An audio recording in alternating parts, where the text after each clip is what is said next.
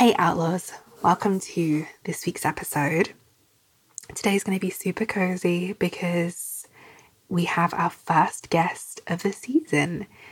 And I feel like this is just the most perfect episode to kind of gently lead us into autumn, gently lead us into September, and all the coziness that hopefully is coming your way. So we also have our first kind of a recurring or repeat guest on the show today, which is really exciting. And today I'm sitting down with Ali Brown Cranmer, and we are going to be having a very casual conversation with you all. This is a little bit of a longer episode. I did debate on whether or not to split it into two parts, but I decided that you all are more than welcome to pause and listen to one half and come back and revisit. There is a kind of natural pause in this episode, so look out for that if you need to pause and come back and listen to the second half. But I do recommend listening in because we are going to be covering a lot of ground. So Ali's pronouns are she, her. And today we'll be having a really cozy chat with you about the journeys that we've been on since becoming friends, online friends, in 2020. Ali was on Entrepreneurial Outlaws back in episode 23, which was like the early part of 2021. And as I shared during that conversation, she introduced me to cycle-led living. And that completely transformed the way I run my business and ultimately even how we now produce this show, because we have started to produce the show in cycles to really help me tap into my creativity, to also allow me to essentially kind of plan ahead and really give myself the space that I need to create. So Ali is a self-taught painter and colorist whose style is heavily inspired by her inner child's playful and rebellious energy. She makes art to bring joy and empowerment to herself and others. Not only does Ali create her work intuitively, but she also lives a cycle-led life and is a compassionate guide to other menstruating creatives. Despite living thousands of miles apart, we stay connected online and regularly chat about business and books and, yes, our menstrual cycles. And we thought it would be really, really great to just invite you all into one of these conversations. So essentially, the way we've been describing this is it's like our Voxer messages, but we are doing it in real time and pressing record and sharing this with you. So we cover a lot in today's episode, and we have a really gentle conversation about life and business and creativity and TikTok and what we're really loving. So Outlaw, grab your cozy essentials and join Ali and I as we sit down to talk about our journeys with cycle-led living, becoming artists, and TikTok. You're listening to Entrepreneurial Outlaws, a podcast for creatives, introverts, empaths, and spiritual folks. Each week, we'll sit down and have the honest, transparent, and sometimes messy conversations about what it takes to build and grow a successful and fulfilling, soul-aligned business on your own terms. Here at Entrepreneurial Outlaws, we advocate for building a business that serves your lifestyle, inspiring you to rewrite the usual business rules and take action through creativity and self-inquiry.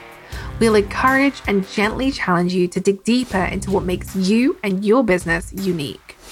And I'm your host, Melanie Knights, a fat positive artist, self-published author, and advocate for breaking the rules. I'm here to help you divulge from hustle culture, unpack the bro marketing strategies, and bust those entrepreneurial myths that lead us to overthink our business decisions and continue playing small. Together, we are paving the way for new normal in online business. So, are you ready to break the rules and become an entrepreneurial outlaw? Let's do this. Ali, welcome back to the show. Thank you for having me back. I'm excited to be here. Yes, I'm so excited to sit down and chat with you today and just have this like very casual, cozy conversation. As I mentioned in the intro, I feel like this is going to be really fun because I know we're going to probably talk about lots of different things as we do normally. And I'm excited to essentially press record on a Voxer message. A Voxer message, essentially, when we go back and forth. Yeah. So before we get into kind of all the casual and conversations that we want to cover today, as you know, the theme for this season of Entrepreneurial Outlaws is entrepreneurial burnout. Because we are in the season of finish strong marketing. And, finish strong, you still have time. You can still achieve those goals if you really try. All the while, same time, everyone's talking about holiday promotions and also getting ready for the next year. It's a lot. And this time of year, I find that personal life tends to get quite busy as well. And inevitably, we end up neglecting what we need. So I want to just start by kind of checking in with you and asking you what your soul needs during this season. I love that. Okay.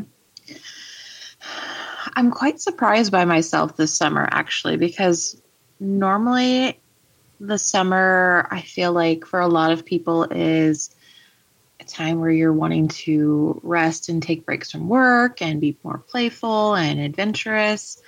And I've never really resonated with that. I feel like summer for me has always been a time where I just want to kind of stay inside. Maybe that's because I live in Florida, so it's hot as heck outside. And it's like our winter here. But I've been feeling like I do want to be more playful and connecting with others right now and spending time with my family. So I've been kind of, I guess, not neglecting work, but I just haven't prioritized my work and my businesses during this season. And that has been totally okay with me. It's interesting, isn't it? Because, here in the UK, it is nowhere near as hot as it is in Florida. But I do not enjoy hot weather. So for me, the one thing I really look forward to, and so just FYI, everybody listening, we are recording this in the summer. In the summer, I tend to look forward to, school finishing for Grayson, because that means I get to have slightly lazier days in terms of not having to be somewhere by 8:45 every morning. And so my schedule then tends to the schedule loosens. My plans are not so rigid. I kind of work whenever I feel like it. And I do feel like that presents itself with a very gentle way of working. Yeah. And of course, at the same time, come September, I feel a little bit like I shouldn't have done that, because now I've got to try and get back into a kind of routine, because there is a reality that I have to get back into routine, because I have to get this little person to school. And I definitely, it's funny because then when we were in the pandemic and lockdown and at home, I hated being at home. So it's really interesting to look at that. But I know what you mean. I feel like I want to be slower in the summer. And then I definitely feel like in the autumn, I essentially, especially the first couple of months, like September, October, I really like to kind of pick up. But that's why it can be so easy to fall into that finish strong marketing, or deciding that I'm going to try and do everything that I didn't do this year in 2 months, which is not healthy and isn't going to happen. Yeah.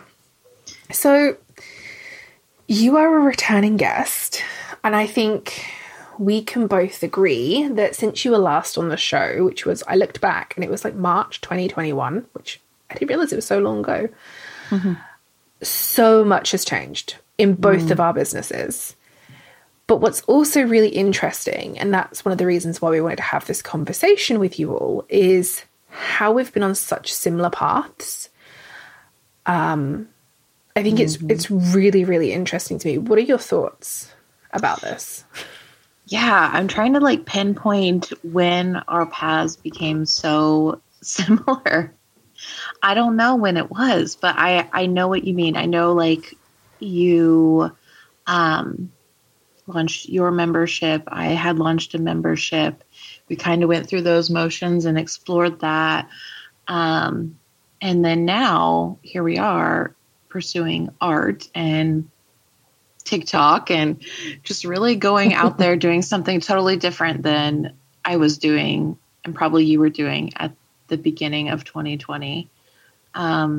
It's pretty wild, but I love that we are on such similar paths and we have that connection and thing we can um, relate together on and talk about. It's nice. And I feel like we're not the only ones either. I'm sure that there are so many people out there. Maybe it's not art, but I feel like they're on a somewhat similar path where they're experiencing a lot of the same feelings we are. Yeah, definitely. I mean, I've seen a lot of... I'd actually forgotten about the memberships. It's funny because as you said that, I was like, isn't that interesting that we kind of... So my membership was the Outlaw Collective. Yours being Rebel Rhythm Society. Mm-hmm. And then I guess what I find really interesting is you would send me a Voxer message and be like, I'm going to do this with my business. And I'd be like, this is exactly what I've been thinking about doing. And it would be really funny because you'd say to me, I'm going to do this on Patreon. And I'd be like, I want to go on Patreon. And like, by the time this airs, I will have Patreon all set up. But it is really interesting how we've kind of gone back and forth. And I don't remember exactly when, but I remember kind of seeing that you had picked up a paintbrush and canvases and that you were... I was going to say arting. That is not what I meant. Painting. That's the word. You were painting. And at the same time, or around the same time, I was getting back into drawing. And, you know, our art is very, very different, like visually. Yeah. But that's what's so great about it. And that's what I love about art anyway. But yeah, I think that now we're on these, like, again, similar paths. Looks very different, but similar paths. And we said that we're both working on our art at the moment, but I'm so curious to know what exactly you're working on right now. Yeah. So kind of like you said earlier on about not having a very rigid schedule or plan for work and business. That's kind of where I am. I feel like I'm just kind of taking it day by day. I still feel like a very new artist. And this year for me, I really just want to explore the different ways I can share and sell my art. I have an Etsy shop. So like, I feel like I explored that the first part of this year and part of the end of last year. Not sure how I feel about that. Like, it's great. It's fun, but Etsy and selling work online is hard.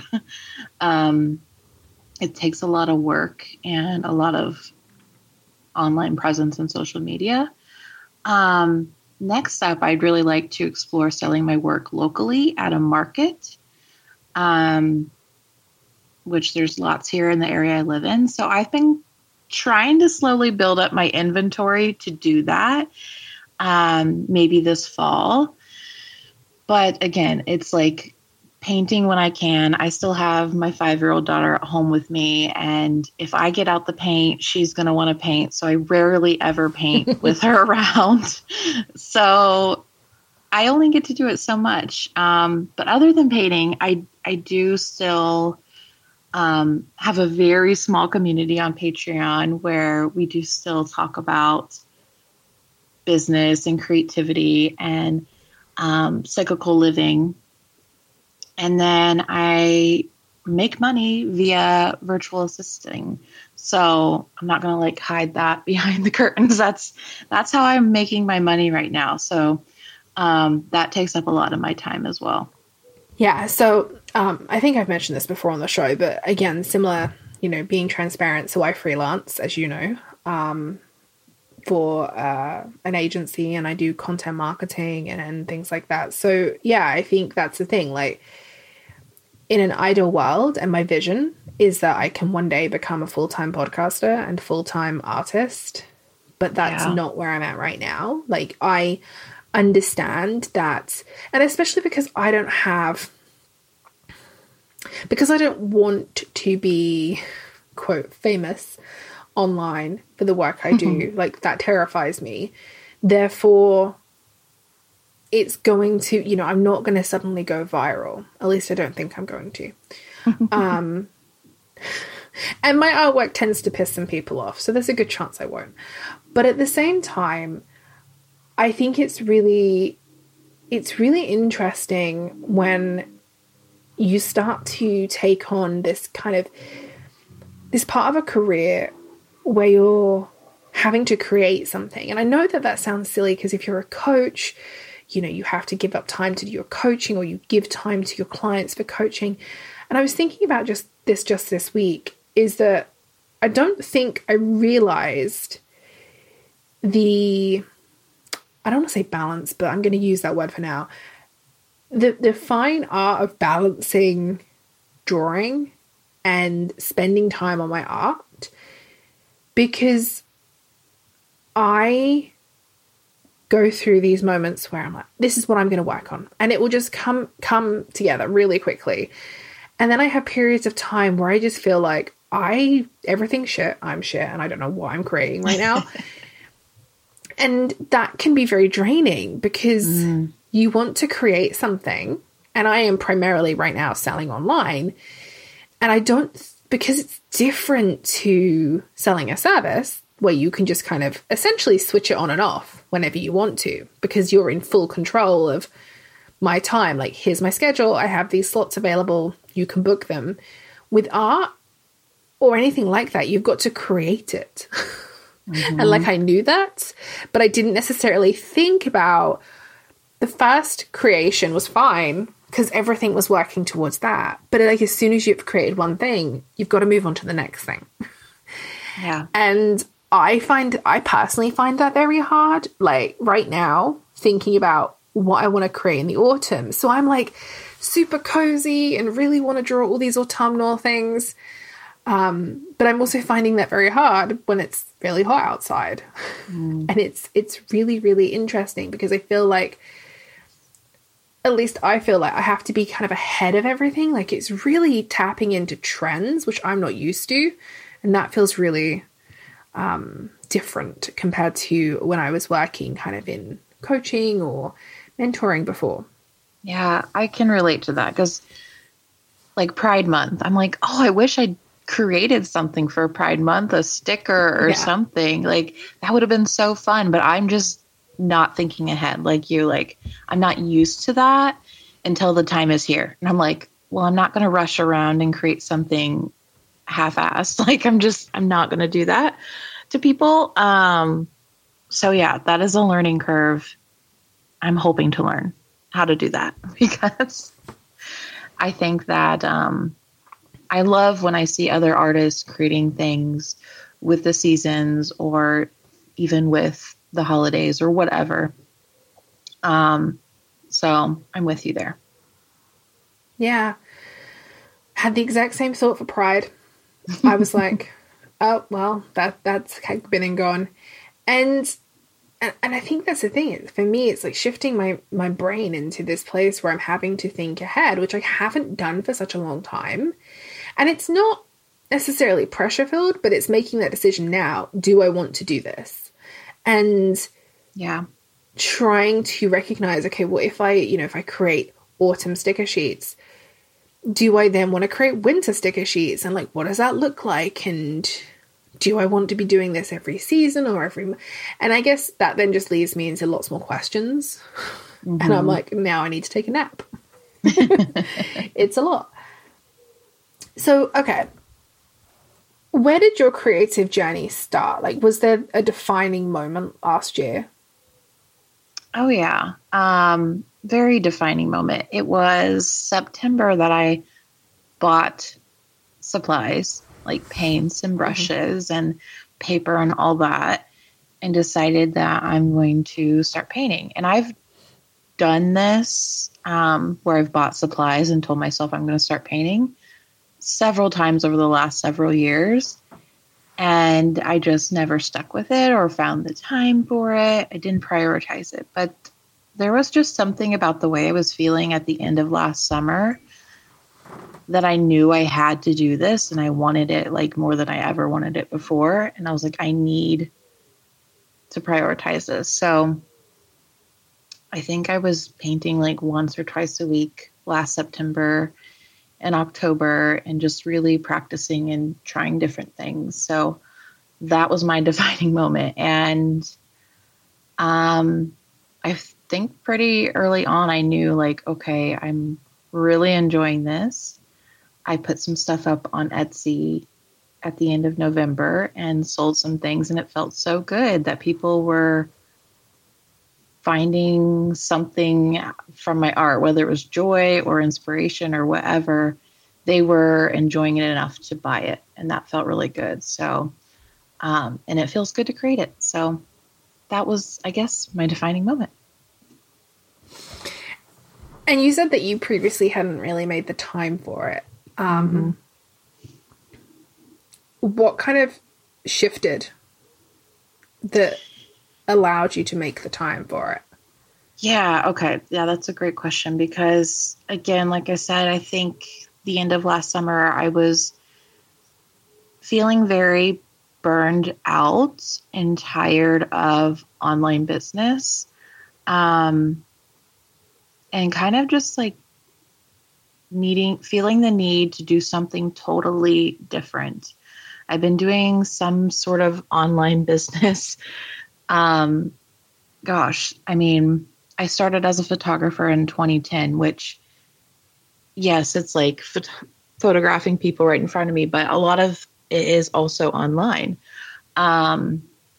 sharing your work online and social media and stuff. So since then, really, I've had some sort of business that had an online presence. And 2020 was a decent year business-wise. I felt like people really needed cycle alignment at that time, which is what I was teaching.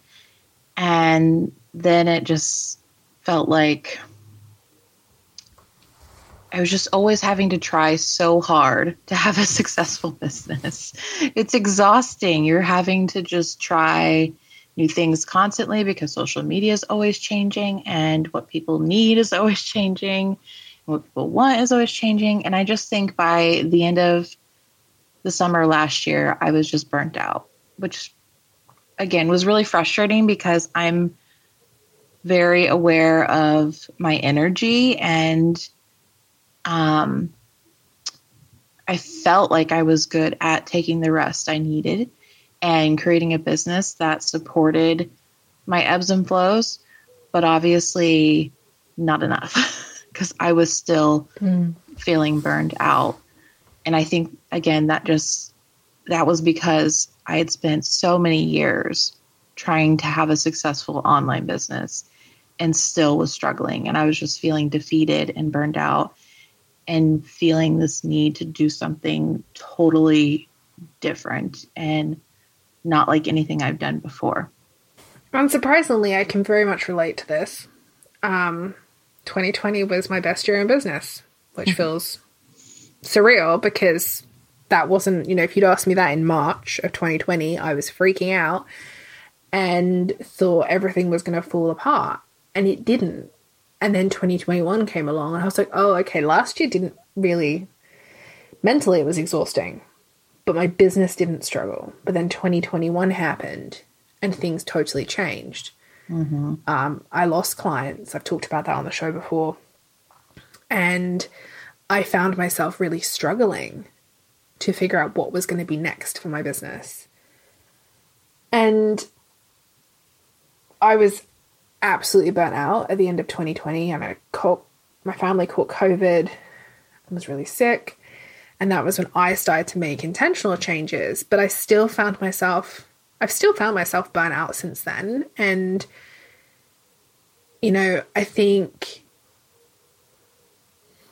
think that being introduced to cycle alignment, which you introduced me to, and having kind of dove into using the lunar cycle in particular for myself, and really recognizing that ebb and flow of my energy, I still burn out, but I think I'm able to recognize it a lot sooner.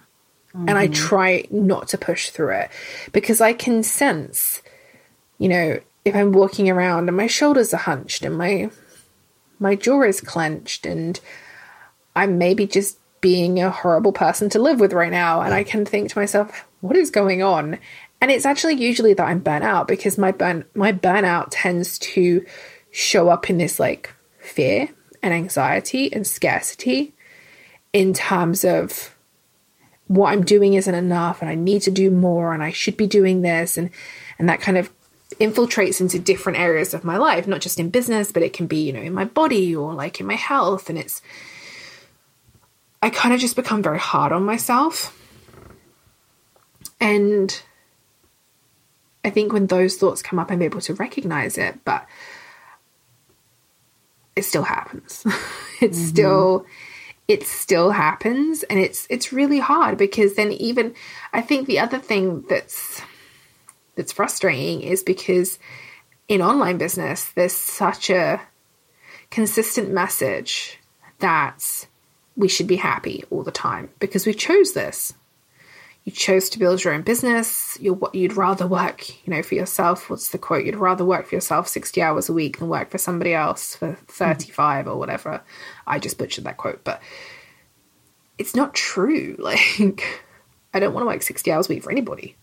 And I guess with the changes that you've made in your business, do you think that you would have made those choices to pivot, to change your business model, to embrace your creative passions if you hadn't already been mindful of your own cycles and energy? Okay, so I do think me learning about cycle alignment has taught me how to pay attention to my body and what it needs. And it's helped me to honor that. And like you said, though, burnout still happens. And although you still experience burnout, you're able to recognize it really quickly and try and do what you can do to be kinder to yourself during that time. And I guess, quote unquote, to come back from it or heal from it. And I would agree with that. I think, though, when I first started learning about cycle alignment myself and sharing it with others, I believed, and I even probably said this on social media a few times, that it is a cure for burnout. And it did feel that way for me for a while. I felt like I figured it out, like I'm good. I've set up this business and this routine for myself that allows me this room to be in my ebb and to rest and take care of myself.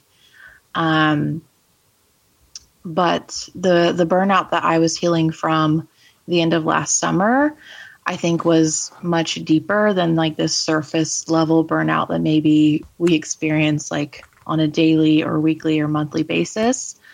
I think that I was experiencing burnout from just years and years and years of neglecting my needs and taking the rest that I needed when I needed and just trying to keep up with society and what capitalism is and the way we're expected to go.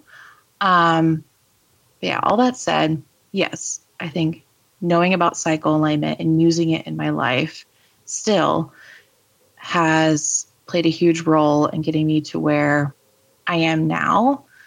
However,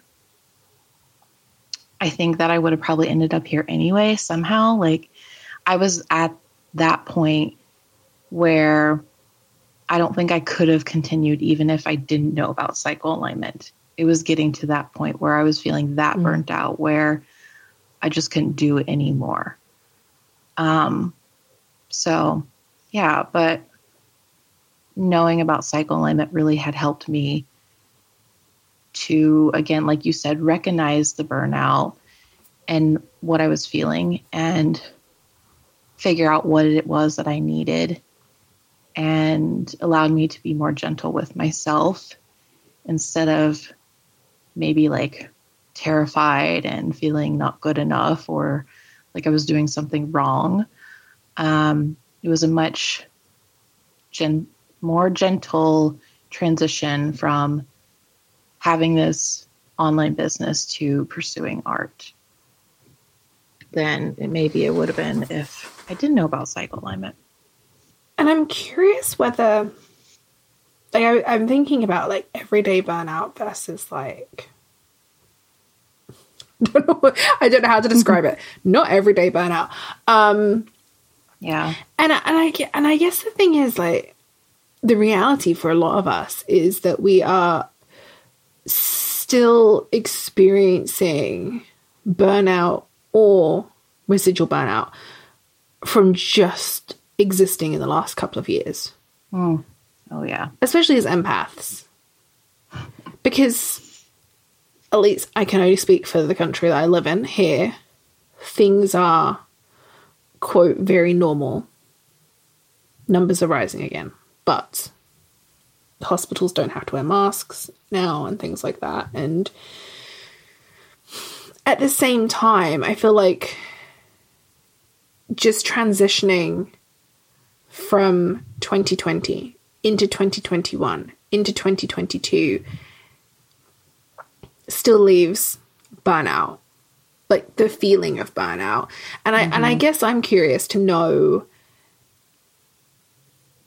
in what your experience has been, the difference between, obviously you explained, you know, the difference between everyday burnout and you feeling like you just haven't been taking care of yourself. But what does everyday burnout look like? I'm curious to know what that looks like in your world. Yeah. And before I go into that, you said something that made me think about these last couple years and how I also think the pandemic has made so many of us slow down and realize these things about ourselves and like how important it is to take care of ourselves.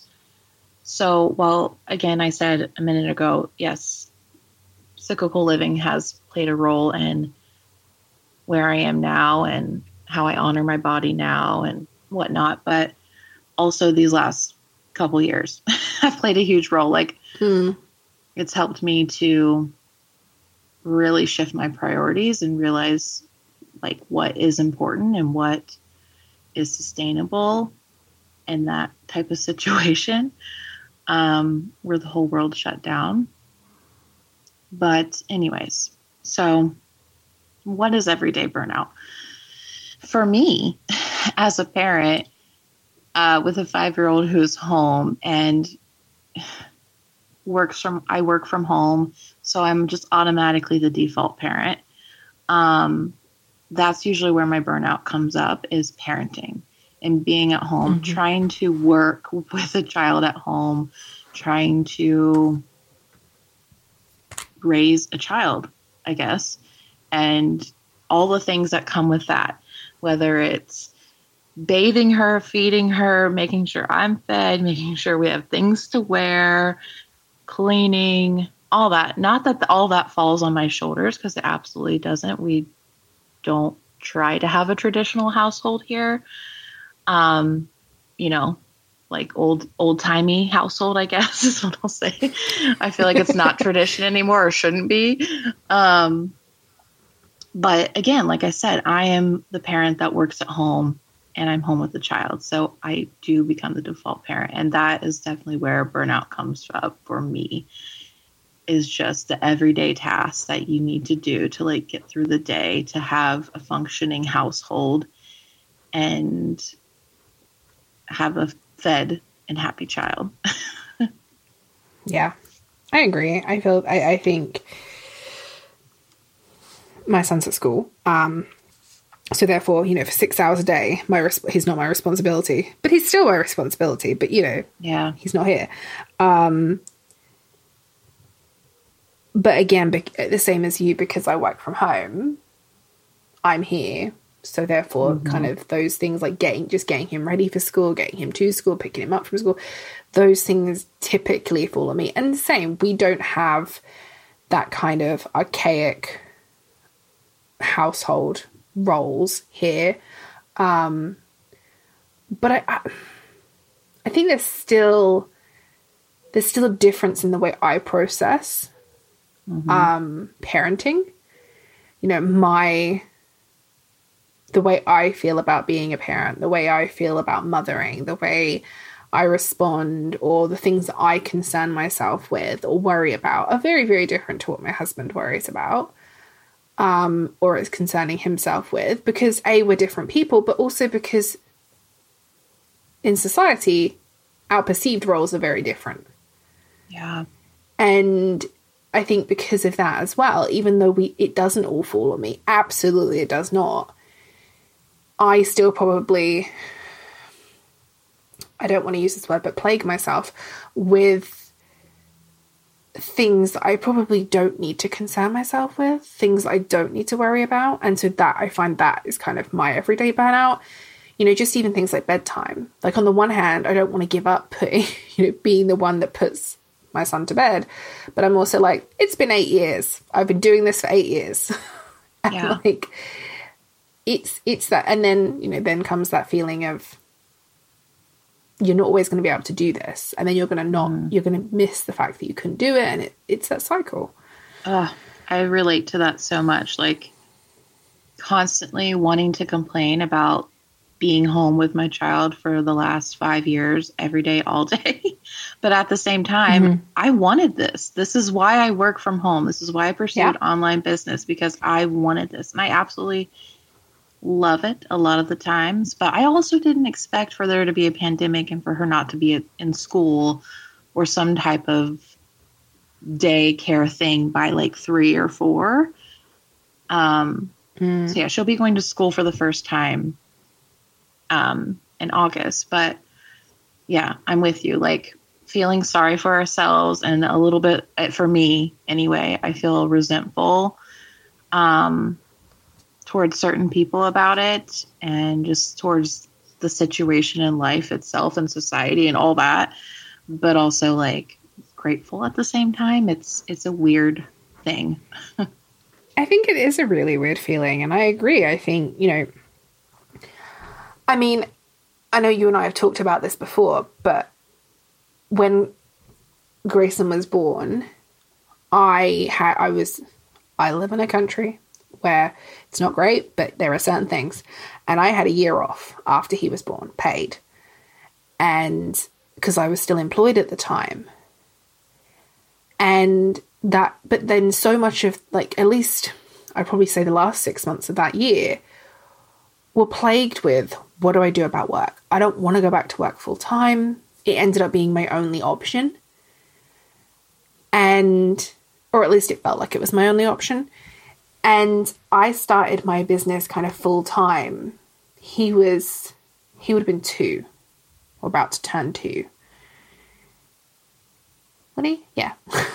I'm trying to work it out. He would have been about 2. And he still went to like a daycare facility part-time. And I felt guilty about that because I was at home. But it all felt, everything in that time, for a number of reasons, just felt so overwhelmingly stressful. Because it felt like it didn't matter what I was doing. I felt like I wasn't getting it right. And that led me to, I would say, probably the biggest burnout I've had. And then, and I think I'm still technically recovering from that. But I do look back and think to myself, I'm far happier than I was then. But there are still those moments where I do, feel sorry for myself. And I'm like, you know what? I love working from home, and I absolutely created this on purpose. But then sometimes I'm just like, what would you all do if I wasn't here? Yeah. Just kind of, that's how I feel. I'm like, seriously, cope is what you would all do. So, I think there's that as well. But yeah, I think I was trying to remember how we got here. Burnout. Yeah, I think that every day, it's almost like the routines that we have to participate in Yeah. versus the routines that perhaps we choose. It just kind of occurred to me because I always talk about things in like a have, need, want scenario, and I'm like, it's almost like the things that we have to do are the things that can kind of wear on us, whereas the things that we need and want to do are perhaps the things we don't always do because we're burnt out just by doing the things that we have to do in the first place.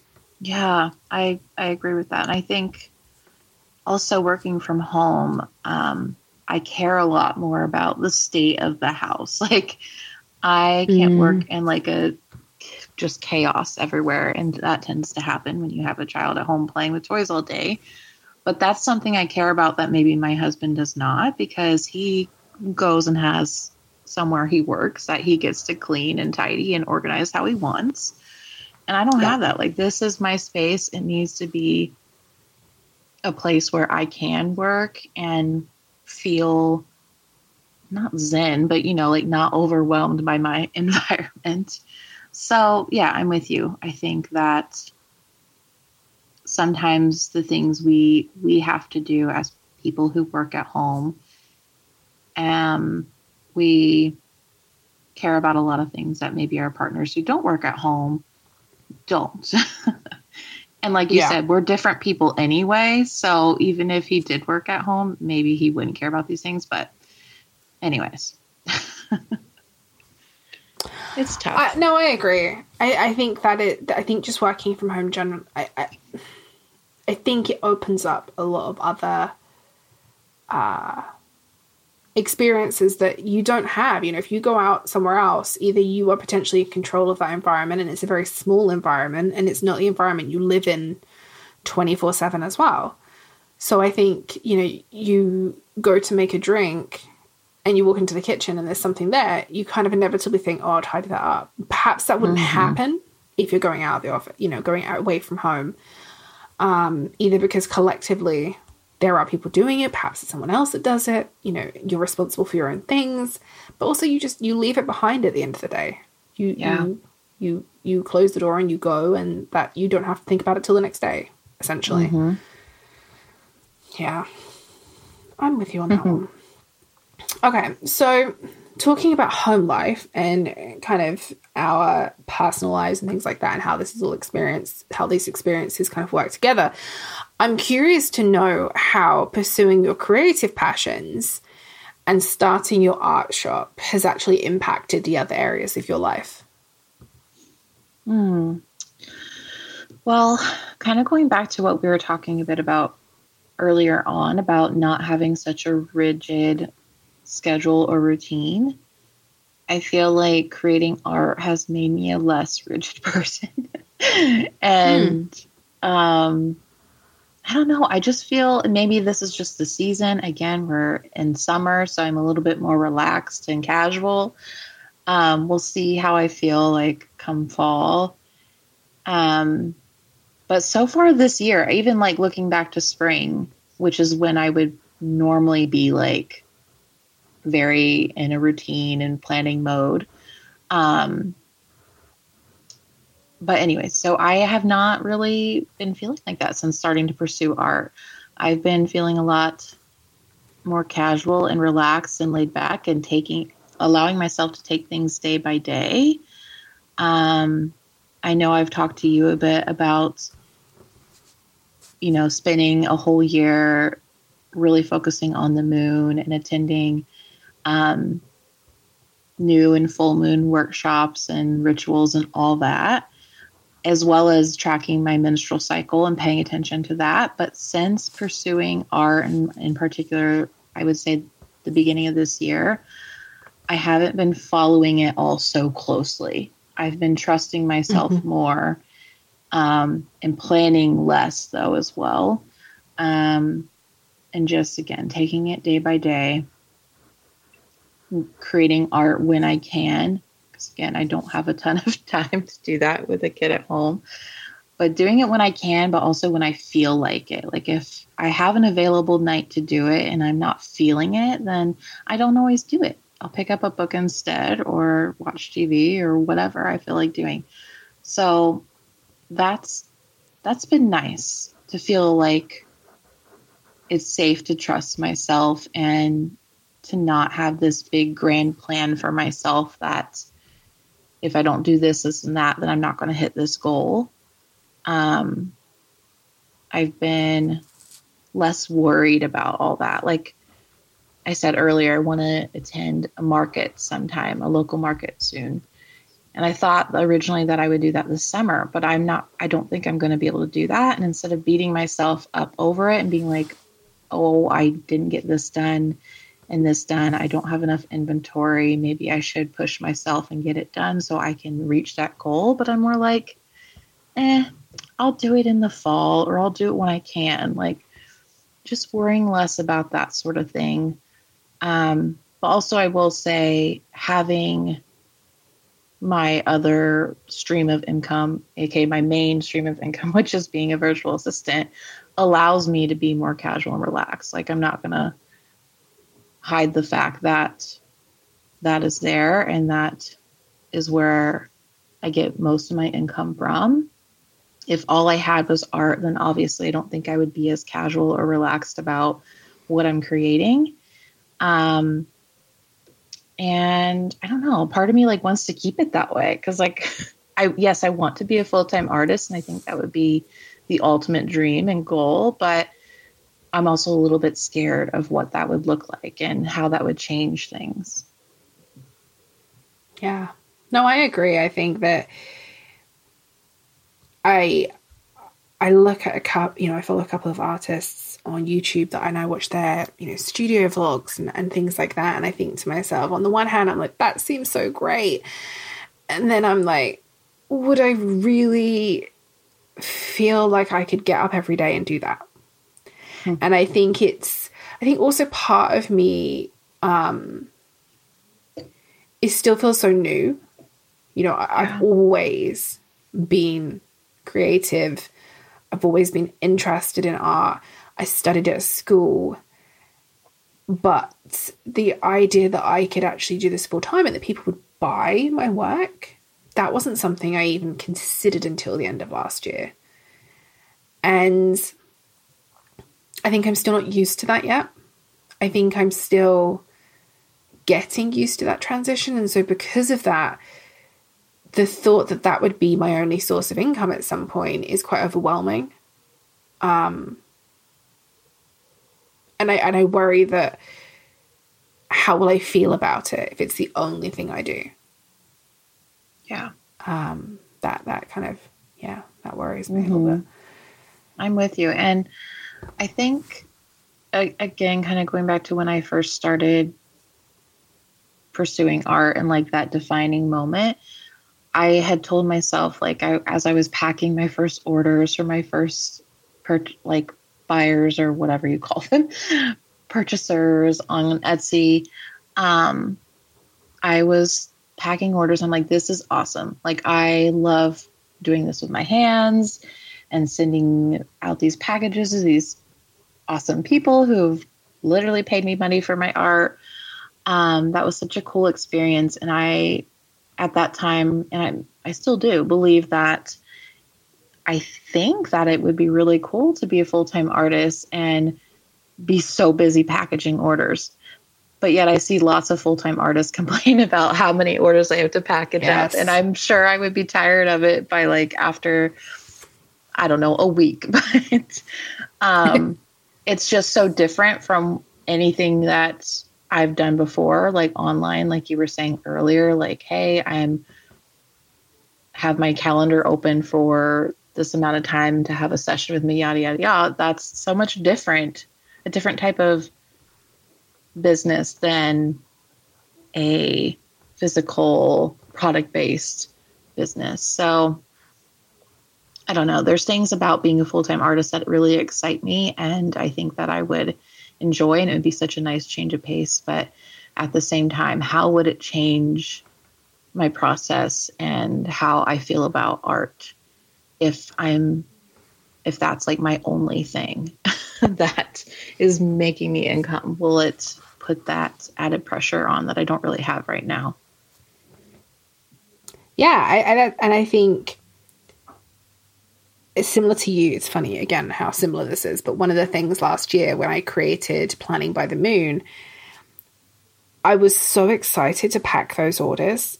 And I love putting in that effort and attention to detail.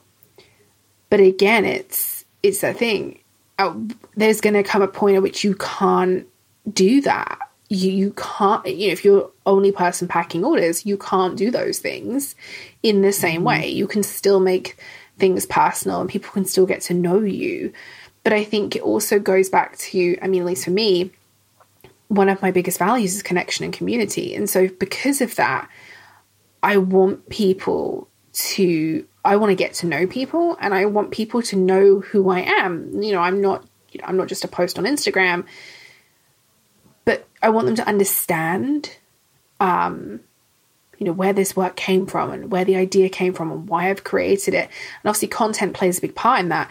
But at the same time, there is inevitably going to be that point at which you can't decorate, envelopes in the same way and things like that. And I actually follow and have bought from a shop owner. She lives in Ireland, and she makes so much effort with her packages. And every time I receive one, I'm like, oh, this is so adorable. Like, she's put so much washi tape on and stickers, and like so much thought goes into all of it. And I'm like, she must be exhausted all of the time because it's just her. And she has a successful shop and it's her only income. But I'm just like, I love this, but I need that balance of doing these kind of almost like admin-y parts of my business, as well as being able to take that time that I need to rest. Yeah.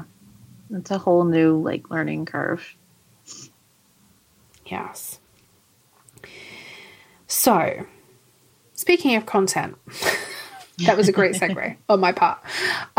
Speaking of content, we're going to talk about TikTok because you and I frequently talk about TikTok. You have grown on TikTok very quickly. And I think it would be really great to have a conversation about it, because so many people have said to me recently, a few, not so many, a few people have said to me recently how still feeling that disconnection of Instagram, and they're like, what do you do on TikTok? I'm like, have fun.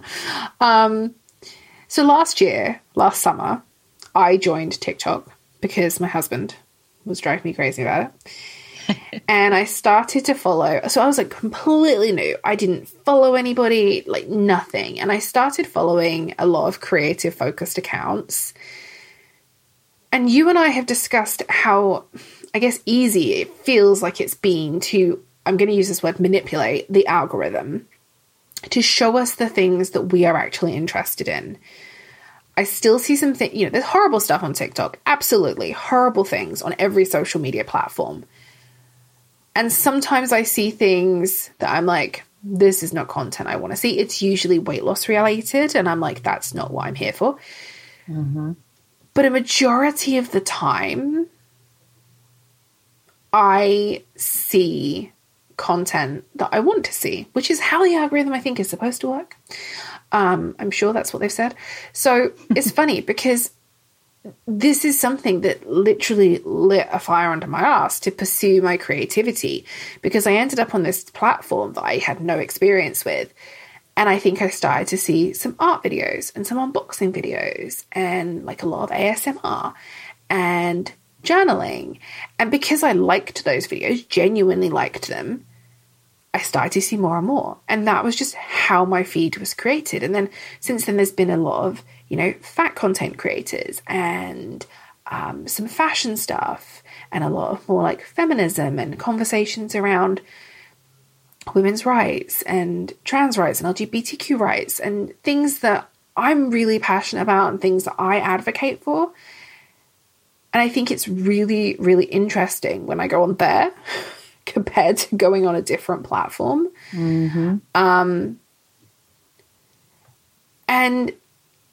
I think at the same time, this platform has, for me personally, allowed me to kind of show these products I've created and create content for my video.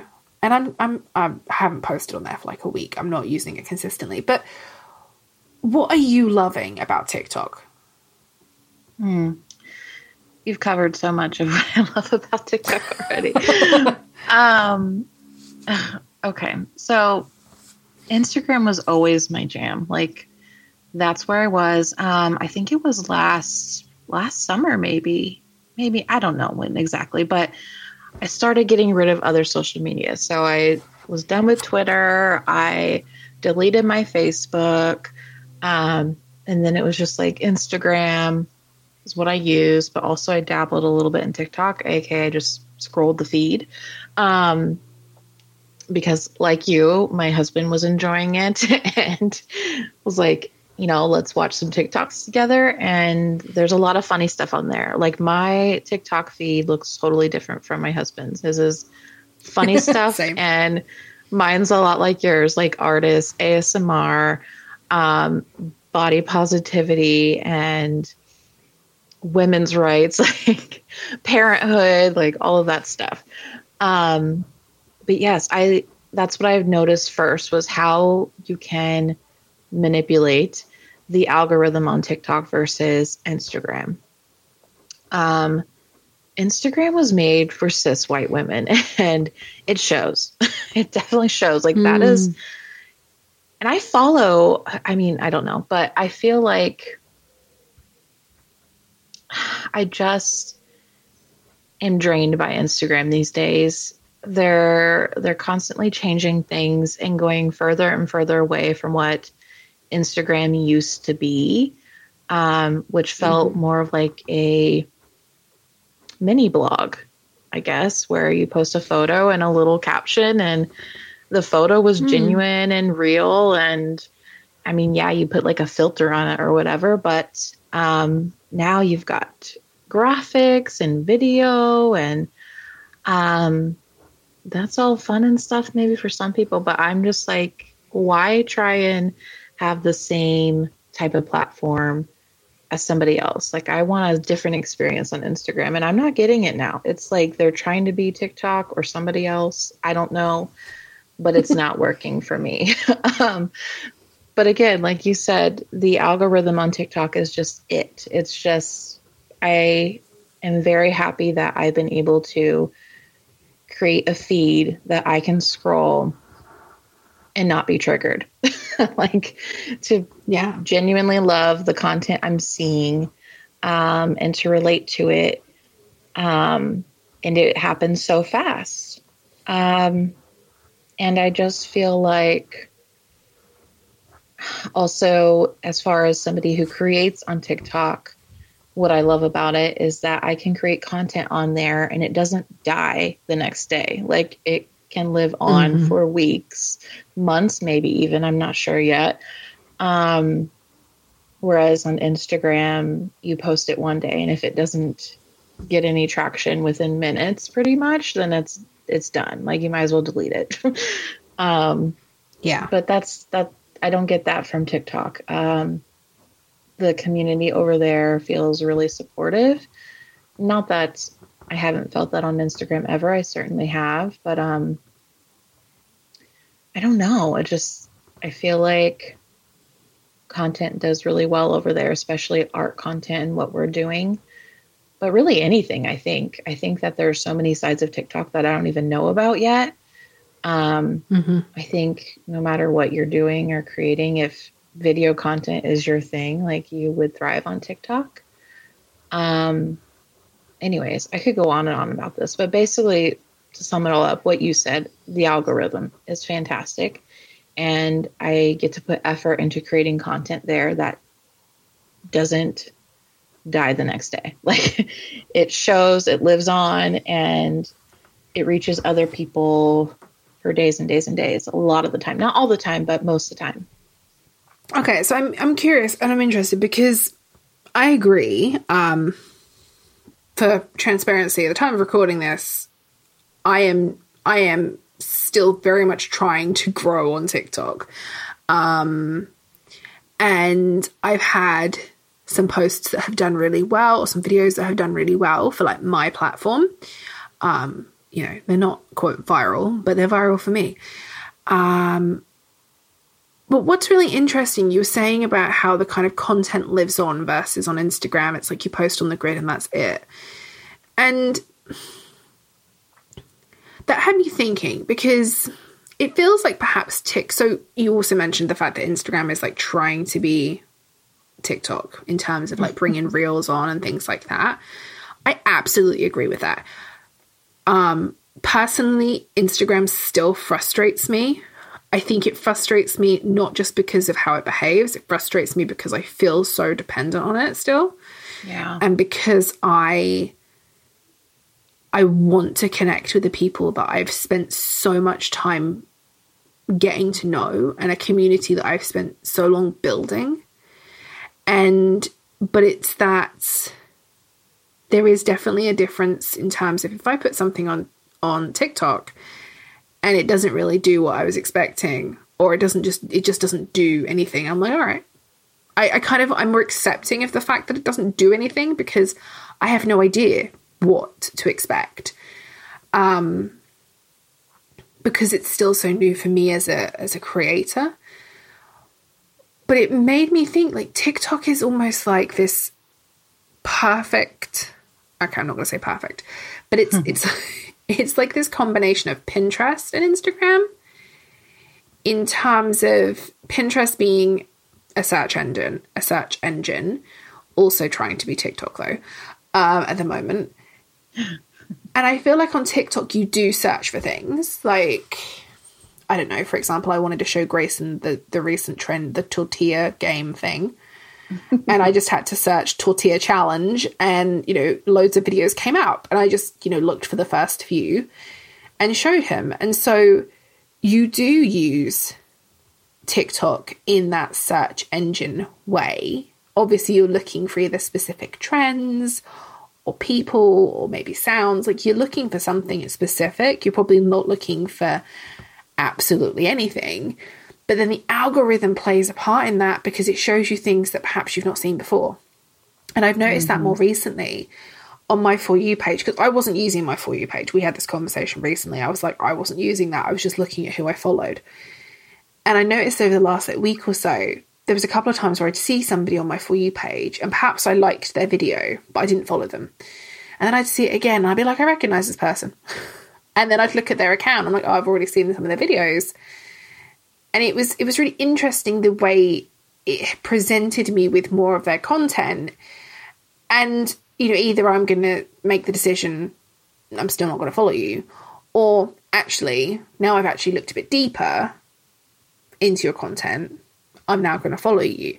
And so it's kind of interesting from, you know, I can only say from my experience as being a consumer on that platform, how I've consumed content on there as well. But I've made some connections with some great small businesses. I've, you know, Book Talk, apparently. I posted a little bit about books. They were like not the greatest videos, but people liked that.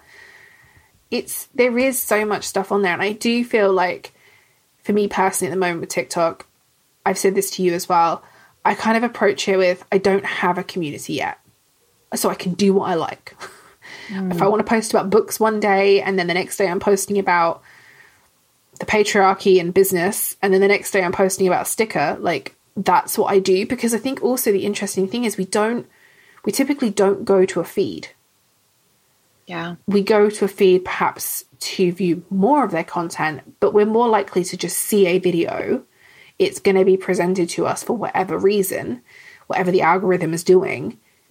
And so it doesn't really matter if you are sharing different parts of yourself, especially if you're a multi-passionate person and have 12,000 different things going on in your business like I do. I very much want to be able to share all those pieces, but on Instagram, I feel still like I can't always do that. Yeah. And, you know, TikTok is such a great place to be discovered because of the For You page. Like on Instagram, I feel like you're just scrolling through everyone you already follow, unless there's a promoted post.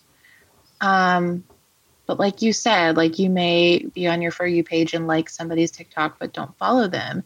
And then they show back up. Like, even if you don't resonate enough or like them enough to follow right away, like they're going to probably come back up and you're going to learn about this person more and more and start to see maybe like how much you do enjoy their content and choose to follow them then. You know, it's just, I love how you can be so easily discovered on there. And yeah, I don't know where else I was going with that, but basically I'm 100% in agreement with you. We're very much in agreement with each other. I agree because, I mean, I started posting about my stickers when I first released them, and I haven't even posted them again. Like, there is that part of me that's like, you really need to sort this shit out, Melanie. But at the time, I had not posted that much about my stickers. And I made a sale on TikTok. Let me tell you, I sent Ali a very excited message about this because it was like a few days in and I was like, who is this person? Because I expected the people who were going to buy would be people I knew, which, you know, was for the most part people that I knew. And so to have this person and then to realize that this person had not just commented on my video, but because I screwed up and didn't put the link in my bio to buy the stickers, and this person had gone off and found the link and had made this sale. And I think that's what's really great as well, is it is such a great platform. Even if, you know, my experience so far, if you don't have this like massive audience and you don't have these videos that go really viral, you can still make these kind of connections. And they might look different to what we're used to on Instagram, because I think on Instagram, we're so used to the DMs, you know, that has become that trend of, you know, it all happens in the DMs. And that hasn't been my experience on TikTok at all. You know, conversations happen in the comments from what I can see so far. And people are so willing to give, you know, somebody commented on one of my book videos the other day and was like, this is the person that got me into thriller books and I'll send you some books if you'd like. And I was like, okay, this is, you know, it's those kinds of things that are very different to what we see on Instagram. And I think you're right. We see a lot of who we already follow, and they keep changing things. So I just keep seeing loads of posts that are connected to hashtags that I like, but they're always posts that don't interest me. Yeah. And I think that's because of Instagram being more established. There's so many videos under these hashtags that are not relevant. Or they're not how I'm perceiving that hashtag to be used in my content. Like somebody's using it in a totally different way. And so I'm seeing content I don't really care about. Yeah. I think it's just really interesting to see where all of this is going. And I think because also on TikTok, you don't have the pressure to write like a massive caption as well. That feels quite nice. It is so nice. Like written content. I think that was another thing that led to my deep burnout, because it takes so much energy for me to write content, emails, Instagram posts, for a while blog posts. Like it just takes for me so much time, and I never thought that I'd be somebody who would enjoy making video content. Like that sounds time consuming and exhausting as well. In some ways it is, and you know, it's not always easy necessarily, but it feels good to be able to create like a 5-second video and just let it go and not have to write this big lengthy thing. I don't know. It's different, but yeah, I'm into it so far. I think also with the difference in the video, I've had experience where video feels really hard and it feels like it's very time consuming. And I think it comes when you're trying to make either, like, you know, for example, the YouTube video, there's editing involved. And if you're somebody that enjoys the editing process, great. You do you. I do not enjoy that process. And I think on TikTok, because there are those trends, which of course you absolutely don't have to do, and they're not all dancing, but because like the voiceover trends, for example, they can really help to show you as a creator in the sense of either your values or, you know, you might choose to do a user sound in a very different way or with different context, but because the sound is popular, it's being shown. Yeah. And that takes off a lot of the pressure. As long as you're, as long as you feel comfortable doing a voiceover and spending that time doing that, then that means that you don't have to come up with something entirely new. I don't know. Like, perhaps that doesn't sound fun to some people, but I'm like, I've spent 6 years creating content that's like new. It's quite nice to use sounds. Oh, I and agree. have fun. Yeah, and I mean, I think for the longest time when I thought of TikTok, I thought, okay, like that seems so time consuming. All the edits, learning these sounds and like lip syncing them or whatever you're doing, trying to do all these trendy things. Like it's a lot to keep up with. That sounds exhausting, but I'm with you. Like the sounds help so much. You don't have to think of something new constantly. You can save a sound and go record it real quick and add your little spin to it or not, whatever. And those videos do really well. And it's fun to see others using that sound and how they chose to use it. But also, like, you don't have to use the trends. I follow a few people who just record like a quick few second clip of how they're doing that morning. Like, you know what I mean? Like it's can be whatever you want. You can put as little or as much effort into it as you want. And I still feel like there's somebody on there who will enjoy it. It'll land on their feed and they'll resonate with it and enjoy it enough to follow you or like it. So with your content, I know obviously you enjoy kind of using a mixture of different content, what's the word, mediums. But are you being strategic at all on there?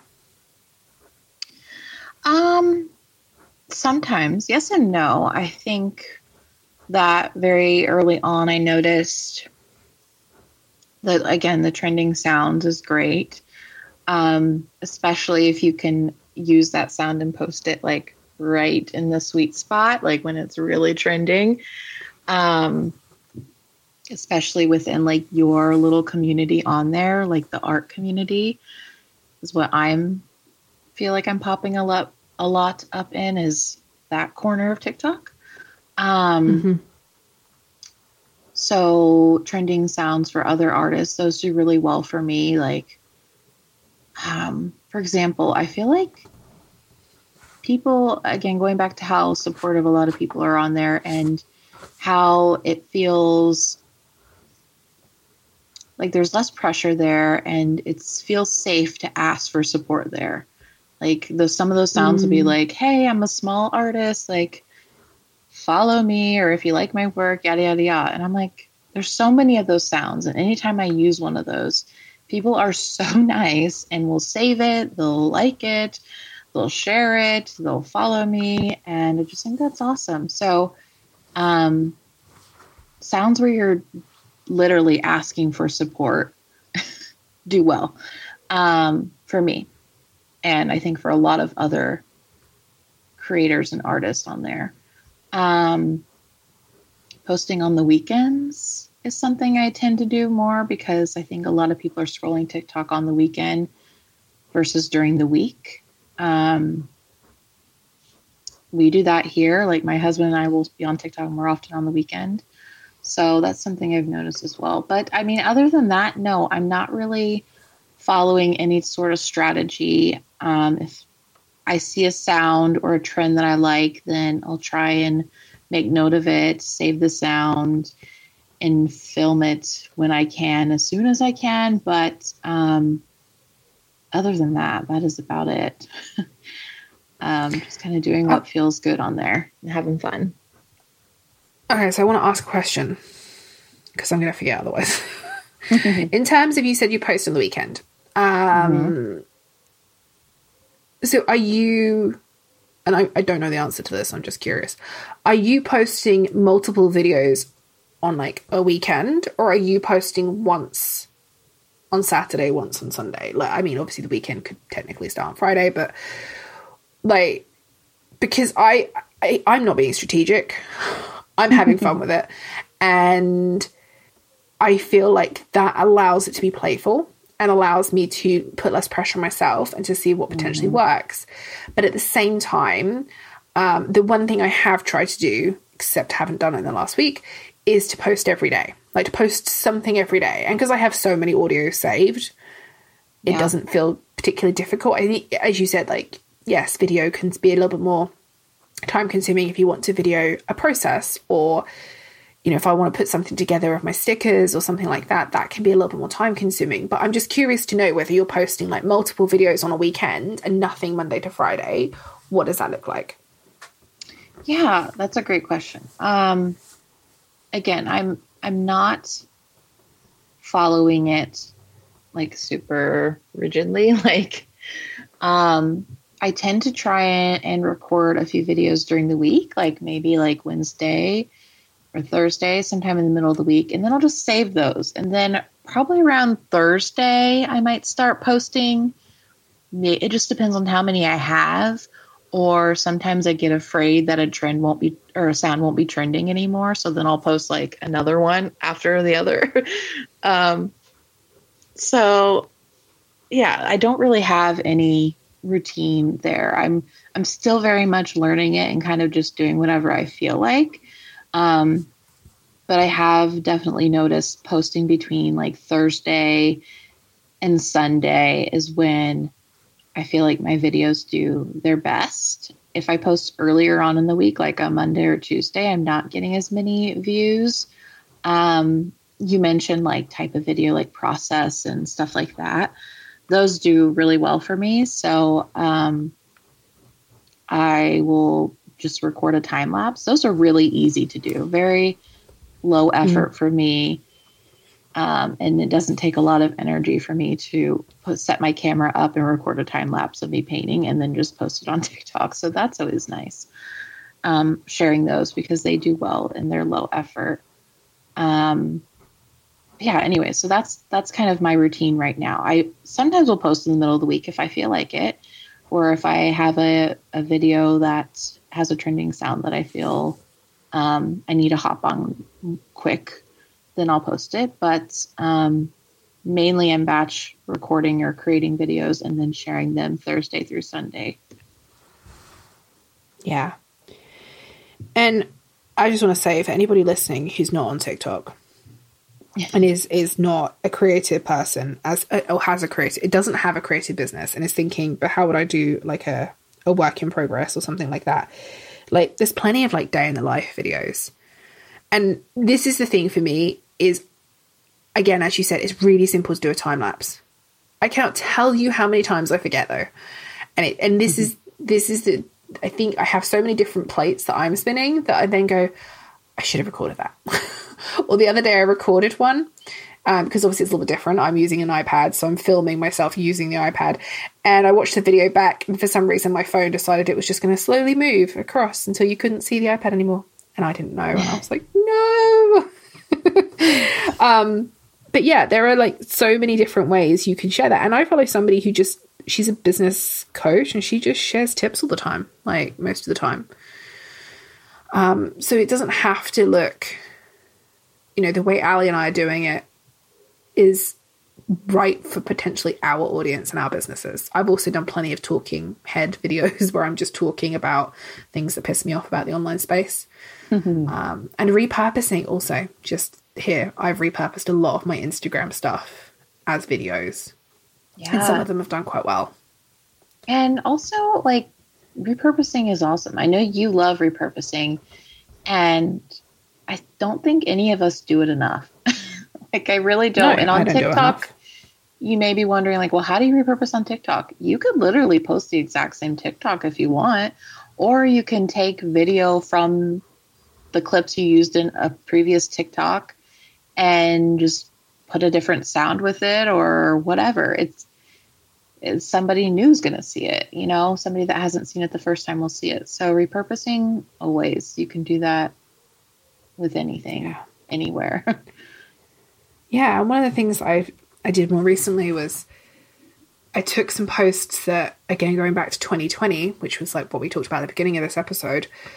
I had some content that did so well on Instagram. And I was like, you know what, would be interesting to see if it does just as well to a completely different audience on a completely different platform as a video. And these posts were a lot of carousels, because that was when carousels first became really popular. Mm-hmm. And I cut it down from like 5 things to 3 tips. And I talked about those. And it's one of my most popular videos on my feed. And I kind of accidentally on purpose started the series of correlations between business coaching and diet culture, which Genius. I just kind of did for fun. And again, like it didn't really, it did well for me. Like it did well for what I have. So it's fun to just, again, like just kind of have fun with it and see what works and what reaches people. Yep. So, okay, we've covered a lot in today's episode, but that was the point. I warned you all at the beginning that this conversation was going to go into lots of different directions, and I hope that you've enjoyed it just as much as I have. So, Ali, thank you for joining me today. Thank you for sharing with us, and we are going to wrap things up now. But I do have one last question for you. What does being an entrepreneurial outlaw look and feel like for you during this season of your business? And I feel like this has been a theme, just again, taking things day by day and really paying attention to how I feel in this new journey. And figuring out my new process and routine for this new type of business and creating harmony while I'm doing that and figuring out what harmony actually means to me and looks like in my life now that I'm pursuing all these new things. And trying to do that with not as much pressure as I had on myself before. I like that. I love the use of the word harmony. I always think that's such a beautiful... Sorry. That's my word of the year is what I was going to say. And when I picked the word harmony as my word of the year, I had this this vision of me being an artist and like being at these local markets and my husband and my daughter being there, like having fun and helping me, and just how I felt supported and in harmony with those around me, and accepted their support and their love and encouragement and just being happy. And I don't know, like that's what I'm trying to create. Like that's what being an entrepreneurial outlaw for me right now means. It's just kind of taking it day by day and seeing how it goes and trying to trust the process, I suppose. Yeah. I love that. Thank you for sharing. Thank you for sharing everything that you shared with us today. Thank you for having me. So what is your TikTok handle and where can everybody see your art, learn more about your Patreon? Where can everybody find you? Yeah, so everywhere online, I am Ali Brown Cranmer Art. I'm sure Melanie will put like all the spelling somewhere because I have a bit of a tricky last name. Yeah, on TikTok, that's where you can find me. My Etsy shop is named the same thing. Patreon as well. We will link to everything over in the show notes. So all of the links to Ali's social media and also her work will be over there. And you can also find a full transcript of today's episode at melanieknights.com/podcast. Thank you so much for coming on, Ali. I really appreciate you taking the time to sit down with me today. Thank you. This was an awesome conversation.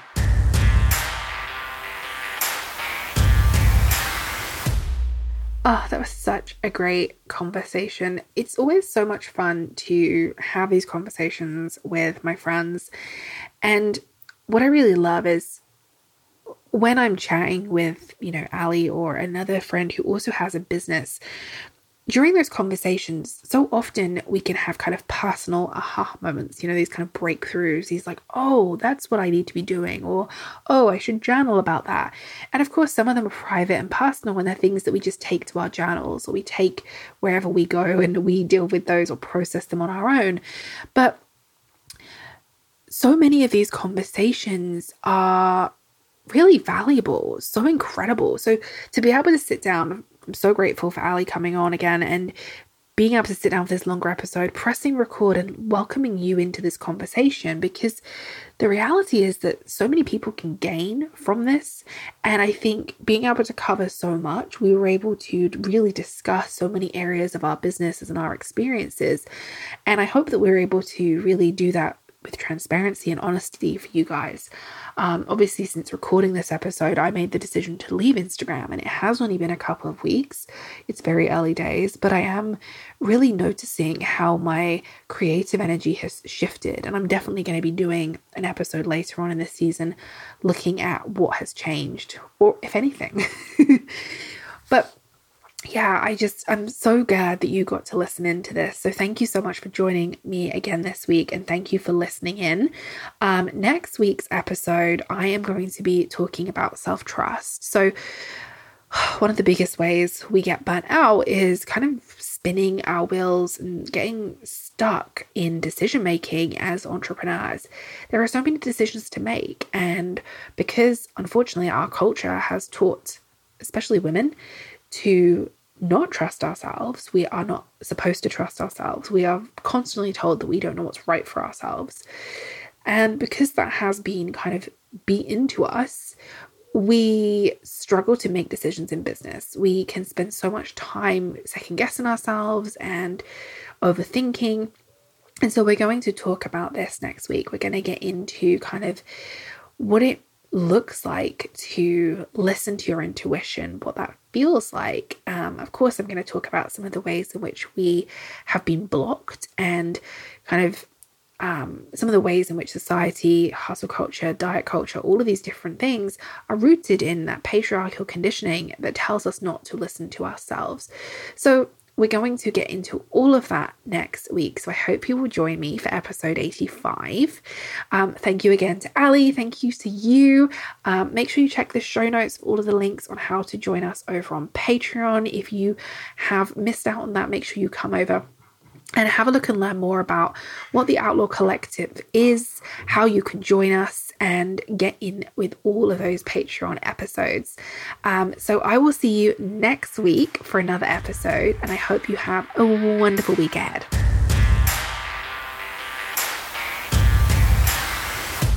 Thank you so much for tuning in to today's episode of Entrepreneurial Outlaws.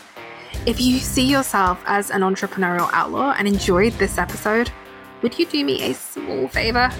It would mean the absolute world to me if you could take a moment to subscribe to the show and leave a rating and review. By leaving a review, you are helping me to grow our outlaw community, and together we can show other entrepreneurs that breaking the rules can actually be good for business. Don't forget, you can find the show notes for today's episode along with any of the links that I mentioned on my website at melanieknights.com/podcast. And if we're not already virtual besties, you can come and hang out with me on Instagram. I am the one with the country music playing, the lukewarm coffee in my hand, and I'm dishing the dirt on how we can make entrepreneurship more inclusive and transparent. Plus, I'll probably send you some fun gifts. So, until next time, Outlaws.